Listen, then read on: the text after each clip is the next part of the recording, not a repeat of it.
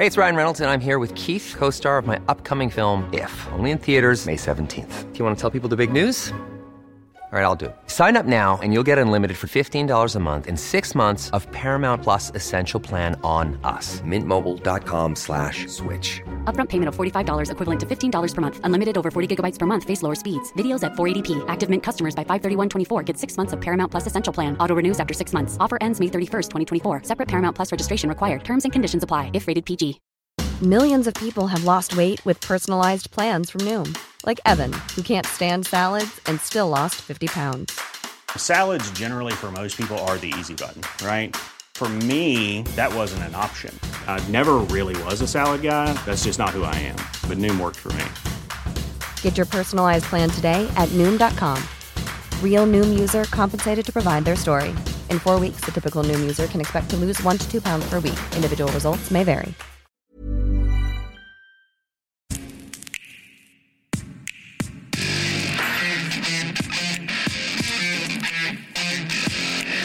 Okay, so we have some things that we need to recap on before we get into the Q&A. Okay. We had lots of good questions this time. Really, not unlike last time. So the New York show on Six Music was off the charts. So that was a couple of weeks ago. That's still available on the iPlayer. Yeah, you got that for another month or so. I think people can download it on their devices, right? Yeah, you can download it, and I think it's up for 30 days from the date of the show. So it's up for another couple of weeks, but that was just unreal. How did it feel doing it? I mentioned, I think when I kind of opened up the show, I put on the Escape from New York theme, and I wanted to just kind of let people know why and how I was being able to do it. And, when I started out, I called everybody family, and I said I kind of have to think of everybody as family if I'm going to be able to do this show right. And that's kind of how I feel in general when I do my radio shows. I gotta love the people out there listening. They don't have to love me. It's not a two-way, it doesn't have to be a two-way street. But doing it, I had to really dig deep. And I had a great time doing it. I would have done a 6-hour show if they let me. Everyone who was listening to it was definitely up for the extra 3 hours. It was so good. I could have listened to that all day. Thank you. I appreciate it. I had a lot of fun. And it's kind of weird because everybody has their own idea of New York City through maybe friends going there or them going there and all that kind of stuff. And what I thought was really cool was that most everybody that I was in touch with, be that on SMS or social media or whatever, or just texting in the, emailing in the show, everybody had stopped doing that. Hey, Huey, play this. You know what I mean? Mm-hmm. And that was great. And that doesn't happen, especially when you're a DJ on the radio. Everybody wants to hear their favorite song. And I get that. And I always tell people I'm not their iPad, and that was one of the things that me being sarcastic and funny like that, I said it once, I think, during the show because someone just didn't get it. But for the most part, people were interested in what was going on and didn't want to chime in. And I thought that kind of said something to the subject matter, because a lot of times if you want to talk about New York City, I'm the fucking guy to talk to about New York City, And yeah. I appreciated people actually letting me do that without trying to throw their inspiration in. Because I appreciate it being a two-way street with listenership and things.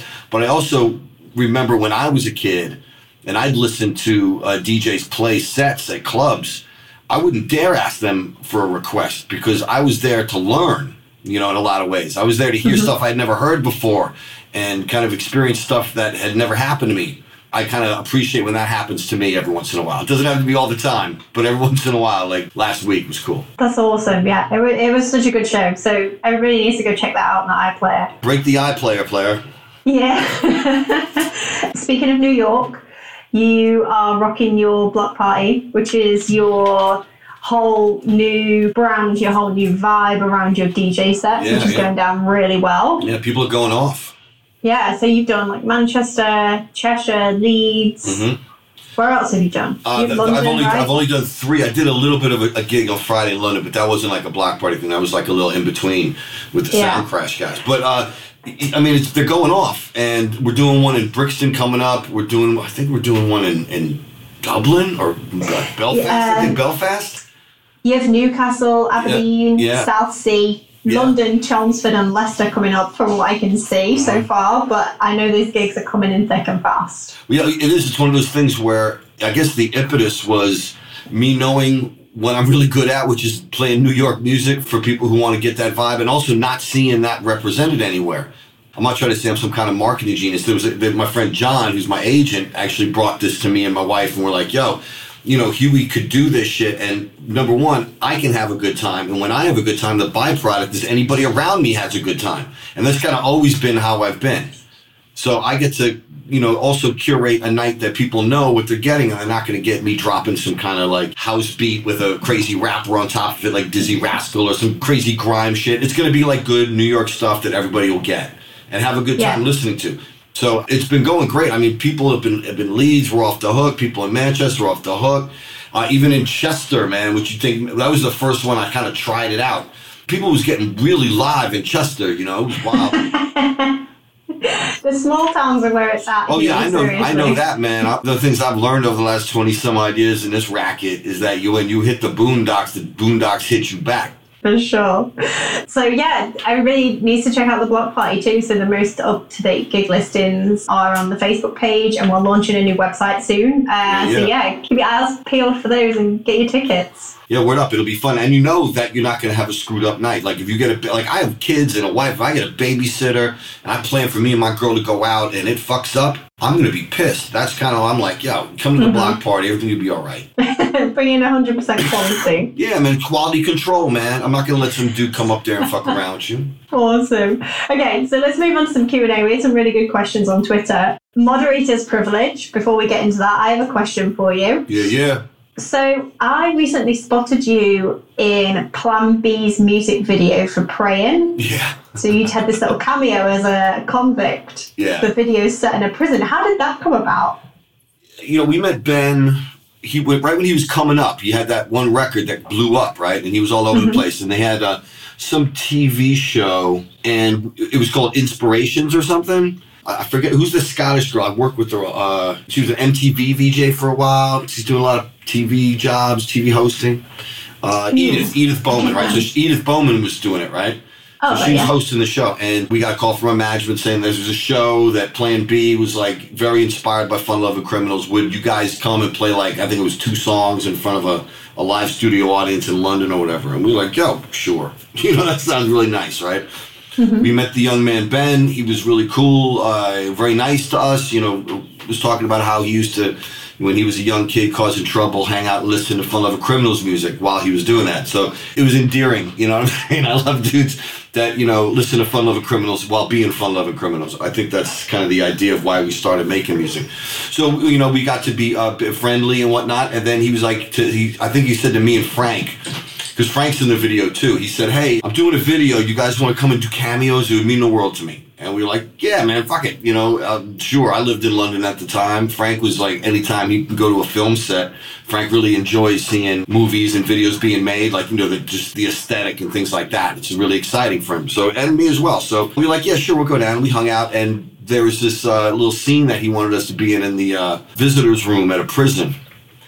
And he was like, yo, I got these 2 special girls for you to be in the video with. I was like, what are you talking about? And there were these 2, 17, 18-year-old honeys or whatever that he wanted to be sitting across the table from me, pining for me because I was in jail or whatever. And I was like, well, I don't know if that's really realistic, man. Why don't I just get a regular girl and it's just I'm having a regular thing? He was like, wow, yeah. I was like, because that's what life's about, man. It's not about this weird pimps and hoes routine. He was like, okay, cool. So that's how I got being in that video. And Frank's in there too if you look around. Oh, awesome. I didn't spot Frank. I'm going to go back and watch it. Okay, so let's move on to some questions from Twitter. Lovely. So, Colin Mitchell, congratulations, your question made it through. He said he is off to New York for his 50th. Can you recommend a good jazz club? Where's my beat? Yeah, well, yeah. If you're going to get jazz clubs in New York, you can always just go to the Blue Note any night of the week. It doesn't matter wherever I'm at. Me and my wife have a night off. We go to Lucky Strike on Grant Street, which is a nice little kind of French bistro we used to go to back in the day. We order sidecars, the steak au poivre, medium rare. We get fucked up, and then we walk up to 4th Street and go to the Blue Note. And no matter what's happening, it's the Blue Note, man. You're in the Blue Note. And if it really sucks, you can walk a couple blocks west on the Varick, or 7th Avenue is the Village Vanguard, and that's usually dope too. That's awesome. Personal tour guide information, Colin. Well done. Congratulations. And I don't think you need a reservation at Lucky Strike. Okay, quick fire question here, or maybe not, from the Hell Beings. I think they're kind of like a punk band from the UK.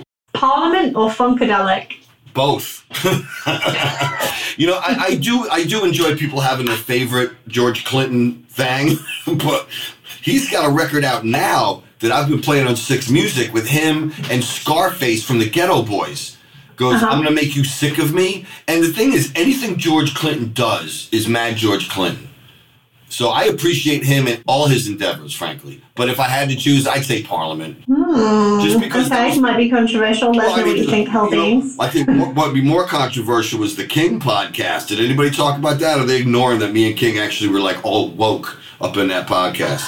Oh, I don't feel like we've had a lot of reaction around that on social media, and I was kind of surprised. We did get a very nice message on Twitter, though, from a woman who was really grateful that you, as guys, had spoken about that. It was really interesting for me to hear, actually. So just to recap for anybody who hasn't tuned in, and if you haven't, you need to first listen to this podcast, and then you need to go back and listen to the the ones we're about to talk about. So Huey did a two-parter with his friend King, and you talked all about the Me Too stuff, right? All the sexual assault, sexual harassment stuff. And it's really interesting point of view from you guys, because you know a lot of these guys who are in the public eye who are being accused of this stuff, and who also did it, not just accused of it. We got a really nice message on Twitter from a woman who was really grateful to have your voices in the mix. For me, the perspective was really interesting.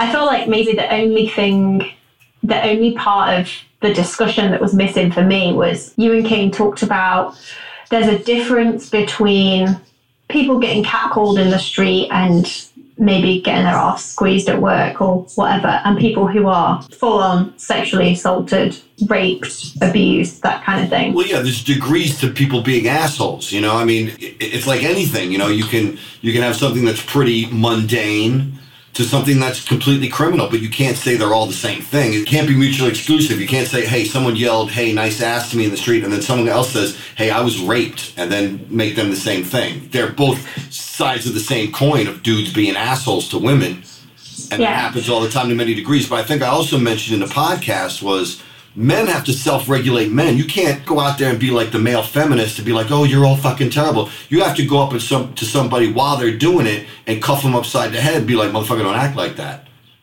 Yes. It was maybe the only small piece that was missing from the discussion was you talked about the fact that all this stuff is like on a sliding scale, but it's the fact that men don't self-regulate themselves and don't regulate each other when it comes to stuff like catcalling or being inappropriate in the office with a colleague or whatever, that it kind of builds this society and it builds this whole atmosphere where it's then okay to do more serious stuff. It's the fact that men don't call themselves out and don't call each other out that allows people like Harvey Weinstein to exist and to do what he did to the extent that he did it for so long. I think I understand where you're coming from in the respect that one door opened is an encouragement to reach for another doorknob, and like that's one of the things that, when I grew up, right, it was in the 70s, right? So people always say, oh, it was different back then. People weren't politically correct, but I don't remember people being as bad. I don't think I remember men being as fucked up to women. It might have been more of a behind closed doors kind of thing because I was younger. But I don't remember like the cat calls and all that kind of shit. And, remember I grew up in a neighborhood where women were not the wilting flowers that they may be now, that, they would be smacking dudes upside the head. You didn't talk to women in a certain way. It was the respect that I guess a certain generation of people had for women. And you can talk about, Mad Men. I was like, if you look at all the problems that are coming out of this, it's not the multicultural neighborhoods that everybody was kind of like talking about. It was like this very privileged white dude, that everybody's kind of going after. I mean, you look at Harvey Weinstein, he's a perfect example of a dude who's never been lusted after. No chick looked at him and was like, I just want to lick his face. I want to lick his pockmarked fat face. Oh, really? No, you know what I'm saying? So he has to have some kind of like real horrible feelings towards the opposite sex. And there are women who have horrible feelings about men as well, and they do fucked up things to them. Everybody's weird in some degree. And I kind of agree with it that it seems that when people attain a certain, maybe clubhouse standard with other dudes that they think they can say shit. I mean, there have always been knuckleheads in the world, but the fact that now knuckleheads, they can join up with other knuckleheads and make little knucklehead clubs, I think might be the issue here. And certain people like to go to certain areas and socialize with certain people that think the same way as they do. That's just human nature. It's also, I think, more environmental than we think it is. But at the same time, it's gotten worse over the last 10 years, I think. What do you mean by it's more environmental? Well, you can't shame somebody who has no shame. Mm-hmm. So you can't say, hey, you know what? You're a fucking bad person for yelling at those girls in the street and scaring the fuck out of them, frankly, right? And they got to be like, well, fuck you. I don't give a fuck. And the thing is, he doesn't give a fuck. So in this kind of like post-shame period that we're living in right now, there's no way to shame these dudes. So you have to take it to the next level. And that is what is going on now, where people are literally being called out and their livelihoods are being taken away from them. Because I remember back when I was in the Marines, if you wanted to fuck with a fucking corporal who was making like $400 every 2 weeks, you take his money and watch that corporal straighten the fuck up and then start acting squared away. That's the idea what's going on now is people's livelihoods are being taken away from them. I think there should be more due process. I don't think someone would come out on Twitter and be like, yo, and then next thing you know, someone's lost their job and their livelihood. That, I think due processes should be happening. I think the benefit of the doubt obviously should be given to the person who says they're a victim. But at the same time, there's this kind of like victimhood thing that's going on a lot nowadays that's allowing people to kind of, not move in the right direction. Yeah, it's the same with everything, right? You've talked about this so often when it comes to the whole world of social media and especially like Twitter and all that stuff. Everybody wants everything to be black and white. You have to fall on one side or the other. It has to be yes or no, right or wrong. And actually the majority of life is just gray areas. Well, you're exactly right. You're completely right. Everybody wants to be a child again. We all yearn for the simplicity of childhood and the security of childhood where it was daytime or it was nighttime. You know what I mean? And that's great. And I can understand why people do that. But that's no way to live your life. I mean, the whole supposition of life is suffering, right?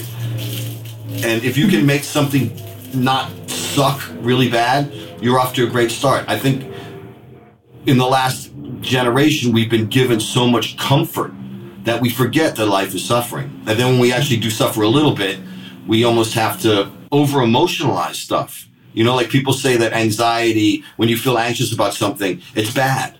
No, it's not bad. It's a part of life. You're a human being. You experience anxiety, you experience fear, you experience joy, you experience sadness, suffering. All these things are human emotions, and we treat them with drugs now. So if someone's too anxious, they take drugs not to be anxious. Well, maybe they're fucking anxious for a reason. Maybe they're fucking sad for a reason. And we treat the anxiety, not the reason. We treat the symptom. So the thing is so the person doesn't actually look inside themselves as to what is making them anxious or sad or whatever. And if they do, they always think that it can be cured. But the thing is, the human being is super complex and very crazy, emotionally unstable for a reason. And when you stabilize someone, when you kind of like take the highs and the lows out, you have this weird fucking middle ground, and then you almost have to fake emotion to feel emotion. Mm-hmm. Tom Wally was talking about that, T-Bone, from my radio show. We always have these really good talks. I'm trying to get him to do a pod because he's really a bright guy. He's got great insight, and we talk about the fucking craziest stuff during the songs at the radio show. I should almost do one there and just turn the little recorder on when we're out during a song and we start talking. Come on, Tom, get on the pod. Yeah, we'll get him up there, man. Those podcasts were really interesting. It was really awesome, the two that you did with King, to get that male perspective on the whole Me Too thing. And I had no idea actually when I put those out how it was going to go. I was like, I honestly can't tell if this is really controversial or not, if people are going to get upset about this or not. The kind of reaction that we did have was pretty positive. And it was really great to hear two guys actually having a conversation, because it's like, I think it's like 2 hours worth of conversation on it, and it needs that much discussion. And the rest, that shit is not tweetable. Yeah, no, absolutely. And I think we've been incrementally moved to expect something to be concise in 140 characters when you can't. You said life is not black or white. There's so much gray there. So there's so many ways you can add nuance. And all those things I think are lost on Twitter. Twitter's great for what it is, just to troll people and yell and scream and be an asshole. Because, I mean, you see the worst of how humans really act. Yeah, there's some crazy shit going on, man. And I'm not a big fan of Twitter because I think a lot of smart people are trying to convey ideas. The presentation of the idea is not so smart. And I think when you go for the lowest common denominator and you try to, like, you know, be real, all things to everyone, you lose it, and people just don't accept stuff like that anyway. People don't want to learn. They want to be told that what they believe is right. And that's a shame. Yeah, and people don't want to listen. They want to talk. They want to react. And Twitter is really, I feel like, the platform for that. It's really difficult to have a deep and meaningful on there. Well, I mean, that's not what it's for, I don't think. I think it was essentially, you know, it was like Craigslist for people to try to sell rugs and shit like that. Don't go anywhere. Stay locked on Huey Off the Record. Hey, it's Ryan Reynolds, and I'm here with Keith, co-star of my upcoming film, If, only in theaters May 17th. Do you want to tell people the big news? All right, I'll do it. Sign up now and you'll get unlimited for $15 a month and 6 months of Paramount Plus Essential Plan on us. MintMobile.com/switch. Upfront payment of $45 equivalent to $15 per month. Unlimited over 40 gigabytes per month. Face lower speeds. Videos at 480p. Active Mint customers by 531.24 get 6 months of Paramount Plus Essential Plan. Auto renews after 6 months. Offer ends May 31st, 2024. Separate Paramount Plus registration required. Terms and conditions apply if rated PG. Millions of people have lost weight with personalized plans from Noom. Like Evan, who can't stand salads and still lost 50 pounds. Salads generally for most people are the easy button, right? For me, that wasn't an option. I never really was a salad guy. That's just not who I am. But Noom worked for me. Get your personalized plan today at Noom.com. Real Noom user compensated to provide their story. In 4 weeks, the typical Noom user can expect to lose 1 to 2 pounds per week. Individual results may vary. Hiring for your small business? If you're not looking for professionals on LinkedIn, you're looking in the wrong place. That's like looking for your car keys in a fish tank. LinkedIn helps you hire professionals you can't find anywhere else, even those who aren't actively searching for a new job but might be open to the perfect role. In a given month, over 70% of LinkedIn users don't even visit other leading job sites. So start looking in the right place. With LinkedIn, you can hire professionals like a professional. Post your free job on linkedin.com/people today.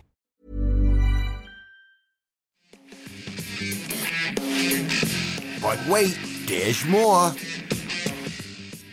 The one thing I do love about Twitter is the fact that Donald Trump is trolling literally everyone in the world with this fucking thing. And it's just, you could see people just get so triggered and freak out about, you just see the news people like frothing, like, we tweeted this, and they feel bad because they have to report on it. And I imagine that must suck, being someone who went to school for 8 years to learn how to be a journalist, and then all you gotta do is read the president's tweets and, you know, and just have a fucking horrible day.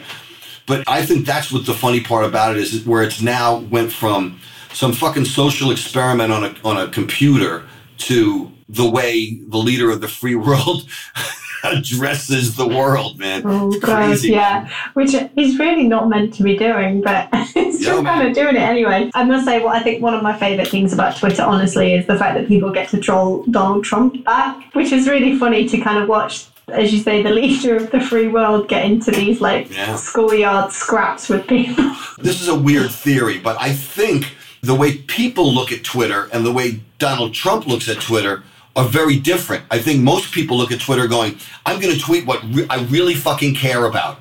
That's something I have to get off my chest and the world needs to know it. And Donald Trump is like, he has a day at the office being the leader of the free world, doing all this shit behind the scenes that we don't seem to care about. And then he goes, all right, let me go fuck with somebody. And he picks up the Twitter.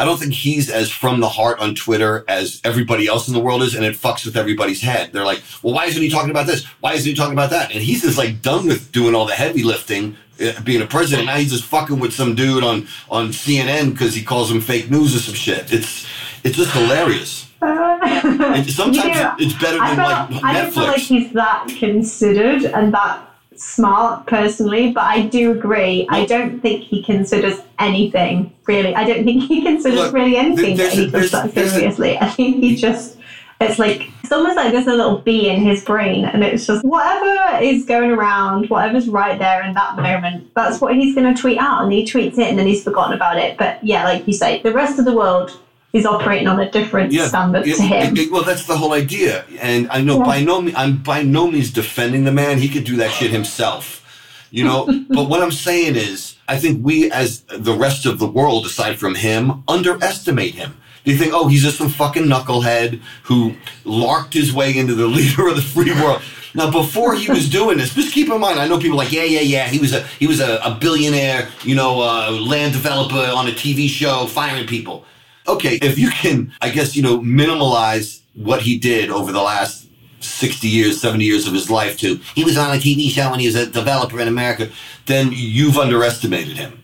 I think that's where he has the last laugh. I really think he's like this New York dude who is just smarter than people give him credit for. He's doing deals that people don't understand are happening, and he's using everybody's Trump derangement syndrome against them. And I think he's more considered than people are giving him credit for. And the fact that you can think that some dumbass motherfucker, who's which everybody thinks of him as, kind of walked his way into the White House, I just think that that's a little bit silly. And he's playing everybody. Huey, I feel like we'll agree to disagree on that one. I'm just like an English liberal snowflake over here. No, that's cool. That's cool. I'm not saying that we need to agree on it. I just think that he's not as dumb as everybody thinks he is. And to think that he's that dumb, like he's as dumb as the guy at the corner store sitting out front selling pencils with drool coming out of his mouth, you're wrong. He's smarter than that. I'm not saying he's a good guy. I'm not saying I'd like to hang out with him or I agree with the things that he does. I think he frankly is better than Hillary Clinton would have been. When you ask for the lesser of two evils, you get Donald Trump. You painted some really good pictures in the last few minutes of talking. So we've had Twitter was just meant to be Craigslist for selling your rugs on. Donald Trump's not as dumb as you think. Yeah. Right, let's get back to Q&As, because otherwise we'll just do this forever. Absolutely. Okay, so I'm going to paraphrase this question a little bit. This is from Simon Bees. He wants to know, what would be your supergroup with any musician from history? So we're going dead or alive here. It would be Prince, Hendrix, Stevie Wonder, John Bonham. That would be the band. So you'd have Jimi Hendrix on lead guitar. Also, you'd have Prince on vocals and lead guitar and maybe bass, because Prince could do everything. Then you have Stevie Wonder, who can pretty much do everything as well, also singing. And then you have John Bonham. I know people are going, oh, he's not the best drummer in the world, but just add that kind of perspective. That would be actually really cool to have a drummer who is just smacking it the fuck out. But I also thought he was funkier than a lot of people give him credit for. I'll be the guitar tech. Okay. I'll tune the guitars. Awesome. I'll roll the joints and tune the guitars. I love it. So Drew wants to know, why do the Ramones matter? Well, I mean, just go outside and look at the teenagers, man. 90% of them look like they walked out of a Topshop ad. I'm talking to anybody anywhere in the world now, right? So they got the little jeggings and the oversized kind of puffer jackets and like the weird T-shirts and baseball hats with no brim bend. That's how kids look. And then you see the kind of the 10% weird kids with the tight jeans, the Converse, and the leather jackets. That's a uniform. That's a uniform of the counterculture since the 50s. The biker jacket, the skinny jeans, the Chucks. That's something that was big in the 50s, going into the 60s, and then the flower power came, right? But in New York City wasn't all like San Francisco. It was dark. It was nasty. I talk about it a lot in my book, right? And out of that came, they had greasers, right, which were like the precursor to the Ramones. There were guys that wore those jackets and the T-shirts and kind of were doing that thing.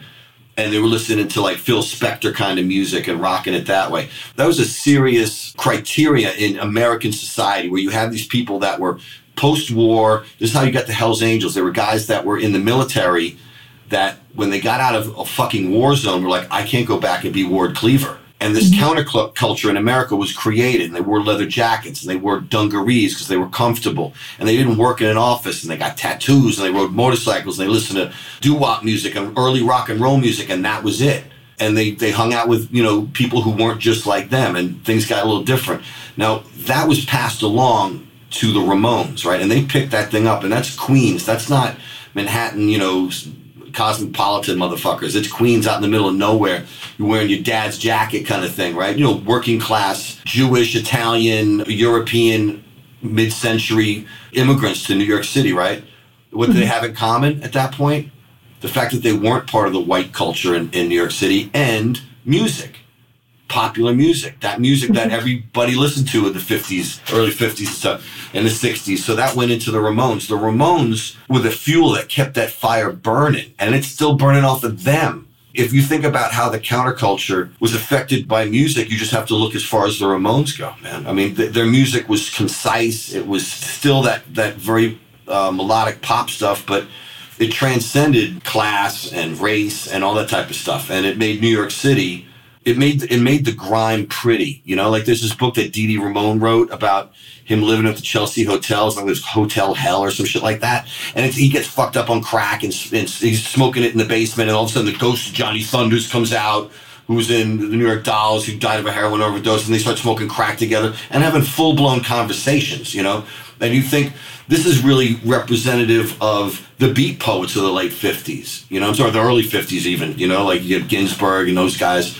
And this was the pseudo-reality of the counterculture. And I think that's what's important, that this stuff, this kind of almost fringe intellectual New York vibe was kept alive by some fucking guys called the Ramones. That their name wasn't even Ramone. They weren't even Italian. That's awesome. That was a beautiful answer. Yeah. A big up to your book as well, because I feel like if anybody just enjoyed those last couple of minutes, like lecture on New York music history, you definitely need to check out Huey's book. It's genuinely such a good book. And Joe, for lazy people, they can listen to the audiobook. Oh my God, and I love audiobooks, and you have the voice. You have the voice for it. It's perfect. Yeah. I when I did it, I charged myself a lot of money to do the book. So I did a really good job.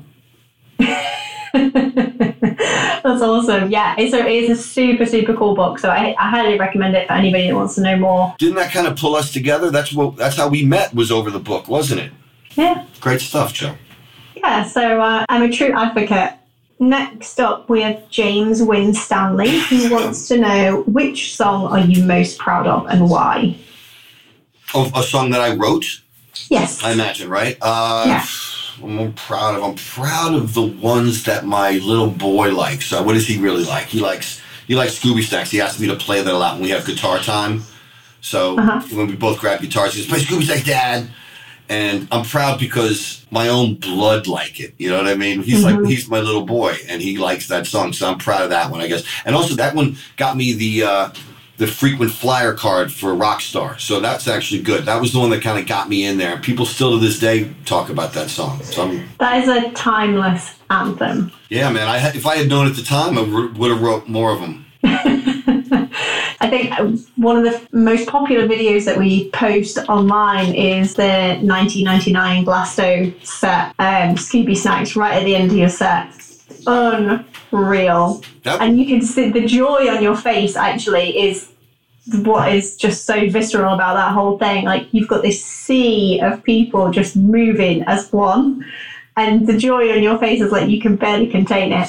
It's crazy. That was the first time that kind of shit happened. Well, it was the first time we played Glastonbury. Yeah. And that shit doesn't happen that much anymore. I mean, sometimes you see people bug out to Coldplay like that, but we were playing, Lenny Kravitz had played right before us, and then Skunk and Nancy were going to close the stage, the main stage. And it wasn't called the Pyramid Stage that year. It was called the main stage. Mm-hmm. And man, yeah, we didn't know what to expect, man. And then people started, and I don't know if Scooby Snacks was at the end of the show, was it? I don't really fucking remember, because it was it was a blur. I think at the end of the video, you seem to be saying, like, have a good night, everyone, like, travel safe. So either it was the last song or, like, second to last song. Well, I'll tell you, man, that song would have been a great song to end with. But in 99, I'm trying to think, that was when we had 100% Colombian out. So yeah, we might have closed with it. Or we might have closed with the Barry White joint, Love Unlimited. Mm-hmm. I don't know. Whoever has the set list, man, maybe they could tweet that shit. Oh, yeah. Anybody who has the 99 Following Criminals Glasto set list, please tweet that at us. Yeah. We want to know. Yeah. So Neil Coughley wants to know, in good contrast to the Glastonbury set of 99, what is the hardest gig you've ever played? We played a gig with this band called Live. And they were like big in the mid-90s in America. I don't know if they broke over here at all. And they were like kind of like this nerd rock band, but the dude was like this kind of weird kind of singer guy called Ed. And they had some radio hits, you know, they had that shit going on, and we were opening up for them. And we went out there, and it was at this pretty big place it was in Pennsylvania somewhere, where I think they were from. We did our first song, and it was like maybe like 3 people clapped, but it was like a packed hall, and people were like just talking. We were like, holy shit, this is not going to go well. And then literally someone screamed out, "Nigger music!" And we looked at each other, and we were like, oh my God, what the fuck is happening? Why are we here? So yeah, we played, I think, another half a song, and then it was just like, you know, middle fingers towards us, and we were like, all right, we just stopped. And I remember leaving the stage. I kind of just like, let's just get out of here, man, because there are more of them than there are of us, right? So it don't matter how angry we are, man. And their tour manager was like, get the fuck back on stage, right? And I said, did you just hear what they said, man? You see what they're doing? He was like, yeah, get the fuck back out there. I was like, nah, man, it doesn't work like that. This is not, you know, this is not how we do. And he got really angry, and he almost got. So, I mean, that was a whole weird time, too. But that was probably the hardest gig, because I always thought that playing music wasn't like some kind of weird football hooligan kind of vibe. You know what I mean? I mean, why would you get so fucking upset as to... I can understand you not clapping. I've been in situations we've not gone down well, and that's just what it is, man. But when people start getting hostile towards you, and the obvious feeling is to get all like, yo, well, fuck you too. But we're not some little punk band from San Francisco. When we get angry, shit actually goes really south. So we try to get out of there. So that was the hard part, leaving and getting out of there with people not fucking us up. That's really weird. I don't get that. Like, why so offended? Yeah, it was like, you know, it wasn't like we were even playing that much of offensive shit. I think the first song was like The Grave and a Constant, where it's just a nice little cool jam to kind of break the ice, because we knew what we were doing and who we were playing to. It was like some redneck Pennsylvania motherfuckers, but still, I figured we get maybe 10, 15 people in there that would like it by the end. But maybe, yeah, it's like they just wanted to hear what they wanted to hear. We don't want to be exposed to anything new. Yeah, I mean, we had the opposite experience when we opened up for U2 at football stadiums around the Americas, right? Because that was like, you know, you roll out there and half the stadium of 120,000 are like really enjoying what you're doing. That's crazy. That was a great experience. But that, once again, that's why I always say that, you know, the shame thing is really big nowadays for me. And when you can't expect people to act right anymore. That's why we can't have nice things. Yeah, it feels like there's, on the one hand, a lack of shame, and on the other hand, an extreme of shaming going on. But like you said earlier, the people who don't want to feel shame, it doesn't really matter how much you try and shame them. It's just not going to happen. You got that right. It's like the hip-hop thermometer. That's what I always call it. You look at like good hip-hop, and then you look around society at that time, it was very inspiring. Yeah. And so when hip-hop started, right, people were trying to communicate ideas to one another. Yeah. You know, and at the same time being braggadocious and stuff. Now it's like professional wrestling. I don't even know who's who. I don't even know who raps. I mean, some guy, I don't know if he's a rapper. This kid, what's his name? Little Pump. He yells Gucci Gang and some other word over and over and over and over again over a really bad beat, and he's in the charts. I'm like, what the fuck? I mean, I understand, like, you know, imagine what my mother thought of The Clash when they first came out. Like, what the fuck is that noise? But this is like just nonsensical. It's almost autistic ranting. It's weird. I have not heard that, and from your description, I'm glad. Yeah, word. Your life's better. I was diminished as a person when I listened to that. Your life quality just went down. Yeah, I was like, I'll never be better. I'll never be that again. So, next question from Ross Williams. He wants to know, if you weren't a musician, DJ, and all-round coolest guy on the planet, which direction do you think life would have taken you? Right when the band got signed, I had put my application into the New York Fire Department. Probably, I would have been a fireman. I would have loved to do, yeah. There you go. Because you could do crazy shit when you were a fireman. Anyway, back in the day, when I was growing up, the firemen were better than cops. They were the crazy motherfuckers. They'd run into burning buildings. They'd drink. They were like amazing hero dudes. That's why I was like, yo, I can still be a crazy person and be a fireman. Awesome. Awesome. And you may even have ended up on a calendar. You could have been Mr. August. Well, yeah, I had a friend of mine who actually went to the academy, and he didn't make it out of the Twin Towers. Oh, shit. Yeah. So, I mean, God bless. You know, by the grace of God go I, you know. Our final question from the Twitter sphere today, from Dean Kedwood, kind of links in a little bit to the last one. He says, how does the Marines change your life? Well, in ways that wouldn't take an hour to talk about. I mean, if you just look at, or if I just look at the person I was before I went to Paris Island, which is boot camp down there. You get off a bus and you got to stand on these yellow footprints, a couple hundred of them right there off the bus, and you're like, they're painted on the ground. And then you just realize that as special as you think your mama thinks you are, you're just like every other guy.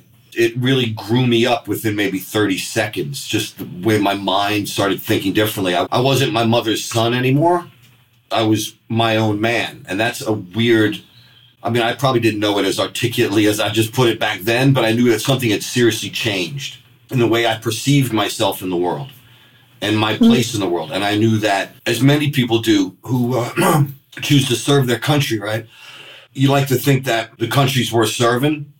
When you do become a Marine, it's a very special thing. For me, it was very special. It was an accomplishment of a lifetime, really, that I mastered so many things that I didn't even have a clue existed 12 weeks beforehand. You know what I'm saying? So I don't think I would have gone after life the way I do now if I hadn't have been a Marine. What age were you when you went in? I was young enough to still think about being a kid. The thing is, I guess when you get to a certain, I don't want to say which age, because it's weird, because I have kids now, and I don't know if what I went through was something I would wish on my kids, even though I think I turned out okay, right? But now it seems, I don't know, young people don't think about their own place in the world as much as they think of how other people see them in the world. That distinction is really important. You have to understand that it's an older guy's perspective that I have now. So when I think about ages, you know, I mean, I was in my teens, my late teens, but I could have been, when I hang out with kids they're 15, I could have been 15, I could have been 14, you know what I mean? Because they're so grown up and mature and savvy and smart now at such a young age. I almost think that if they did try to go into some kind of national service at such a young age, it maybe wouldn't benefit them. You know, I think that maybe young people should try to be more self-reliant earlier on in their lives, but they have to do it with some kind of structure, you know, because I think knowing that you're part of a society and you have social responsibilities is something that I think kids can learn younger now and may not have to, you know, learn how to shoot a rifle and kill motherfuckers like Marines do. Because essentially, that's what Marines do. Every Marine is a rifleman, and rifles shoot the enemy. And that's when people say, well, why wouldn't you want your kid to be a Marine? Because I don't know. You know, it's one of those things I don't know. I got what you're saying. I've definitely had some experiences that I think I value them immensely, and they've made me the person that I am. But I think of them just from a slightly older perspective. If I had children, would I want them to go through the same thing? Yeah, you don't. You know, I think I always come back to the thing of like, I would want them to have those experiences, but I almost just, as long as I kind of didn't know about them, actually, as a parent, I think that's just terribly worrying. But knowing that really people, if you bring them up well, do tend to come out of the other side of challenges and trying times and dangerous situations. An individual, when they find their place in the world or realize their place in the world, because it's maybe find your place in the world is a little more esoteric, but if you realize who you are, what you want to be, and where you are, and how impermanent, I should say, that stress, youth, and tenacity seem to be with people in general, because you see people hit a certain age and they're kind of their drive kind of levels off, you know what I mean? And I think young people think that that's going to be there forever, like opportunity will be there forever and they have time. I think, if anything, I don't want to rush kids to grow up, but at the same time, I want them to realize that it's always good to strike while the iron's hot. To hesitate to chase your dreams is something that I would encourage people not to do, just because life is so impermanent. And youth, as we all know, as we get farther and farther away from youth, you realize, oh, wow, man, I wish I could use that now that I have all this experience. But that's one of the I guess the bittersweet parts of growing old and being a human being, is that you realize things that maybe you can teach to your children. And I think that's always the thing that I kind of always take these lessons as teaching moments or teaching opportunities. Yeah, it's definitely one of the bittersweet ironies of life is that when you have the beauty and the energy and the drive to do it, you don't necessarily always have the wisdom to pull it off. And when you have the wisdom to pull it off, you don't necessarily have the beauty and the energy and the drive that would make it as successful. Yeah, I mean, there's a good window. Some people have this sweet spot of maybe like 10 or 15 years where that is the case. I'm not saying it's like a month and then you're fucked, you know what I mean? Yeah, there's a month. May like 2018, you got May, and then it's going to level off, son. Strike while that iron is hot. Yeah. Oh, awesome. Okay, thank you so much, Huey. I feel like this is a super cool episode. We had really good questions as well. Thank you so much to everybody who sent in the questions. Next time we do a Q&A, we'll give you a shout out on Twitter. It's really good to hear from everybody. And yeah, check it out. I think next pod up is going to be Ricky Gervais. So that's dropping hot. What guy? Who? Oh yeah, who's that? Oh, Ricky, man. Yeah, no, yeah, he's a good dude, man. I love talking to him. Yeah, you guys always have awesome chemistry on the pod. So yeah, I've heard the previews. So producer's privilege. Yes. So yeah, definitely check that one out. Thank you so much, everyone. And rate, review, and subscribe, of course. And yeah, we'll chat again soon, Huey. Yes, Joe. Thank you very much. And everybody out there, thank you for listening and stay classy.